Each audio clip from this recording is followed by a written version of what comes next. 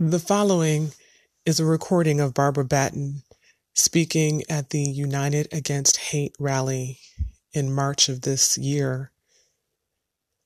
I recorded it not for public consumption. In that moment, I recorded it because every interaction I've ever had with Barbara had been enriching, very enriching, and I knew that she was going to say something that would bolster me spiritually and that I would want to hear again. So I recorded it for myself, never originally intending to share it with anyone.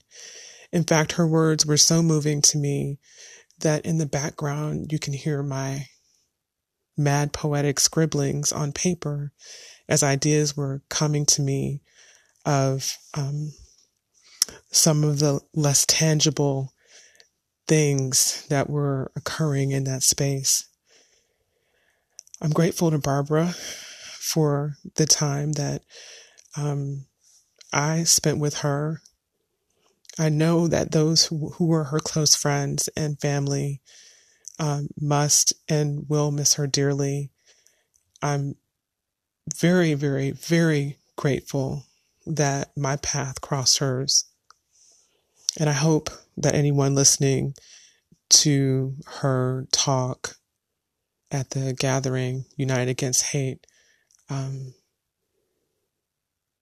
will really think on the task that she gives us, the assignment she gives us about indifference.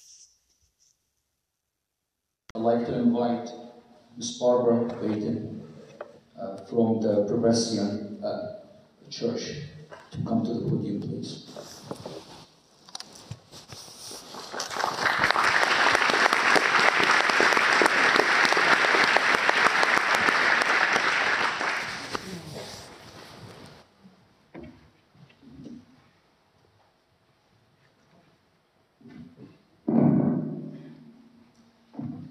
We are here tonight because we have already committed ourselves to living deeply rooted in our faith traditions, all of which know the devastating power of hatred, its explosive violence in the public view, and its insidious, corrosive, cancerous erosion of our own hearts.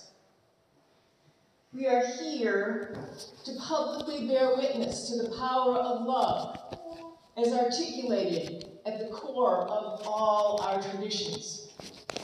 We are here to say to the world, again, again, again, and again, there is another way.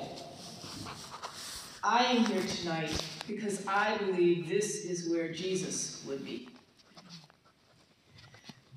We are also here to look around this room at all the others who are here tonight. Look around. Look, standing room only.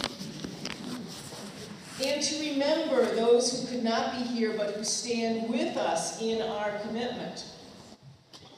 We need to know we are not alone in walking in the way of peace, in our working to change the world, to transform fear into trust, hatred into love, isolation into community. It is far too easy for us to encounter the news and find our first response to be a clenched fist or a hardened heart. We need to share our sorrow and our mourning so that we may cleanse our hearts and open our hands, so that the power of the great love of the universe may flow through us, in healing for the victims and their families in New Zealand, for that country as it comes to confront a new sense of its own identity, for our close families and friends, and even closer, for our own lives. Otherwise, the violence that erupts through fear, hatred, and isolation claims us as victims as well. Otherwise, that faraway violence erodes us as well and destroys us as individuals and as a community. The authentic jihad, spiritual journey, the walking in the way of Allah, God, the Holy One of the universe, learning to love in the midst of hate, being peaceful presences in the world of violence and war. This is a lifelong pilgrimage, and it is not a solo enterprise. It is one that requires companions to keep us honest and to support us in our struggle to resist hatred and remain rooted in love. As important as all that is, there is work that requires even more of our commitment and willingness to risk. Hatred is not the opposite of love.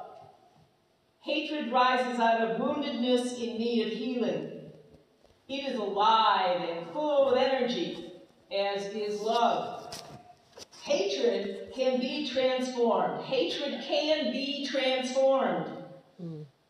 A long time ago, someone said, "What did you think it was that needed to be loved?" Jesus taught us to love our enemies and pray for those who persecute us.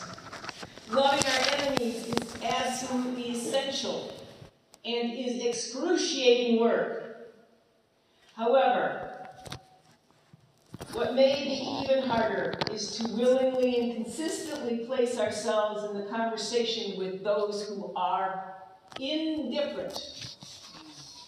Do not pay attention to what is happening in the places of violence in our world, global and local. In those conversations, we start from scratch, from emptiness, from nothing.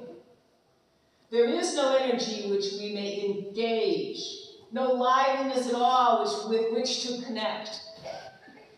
The loving kindness and creative power of God must flow from us. Melt the ice, somehow provoke attention to the state of the world beyond a narcissism that prevents any consideration of others.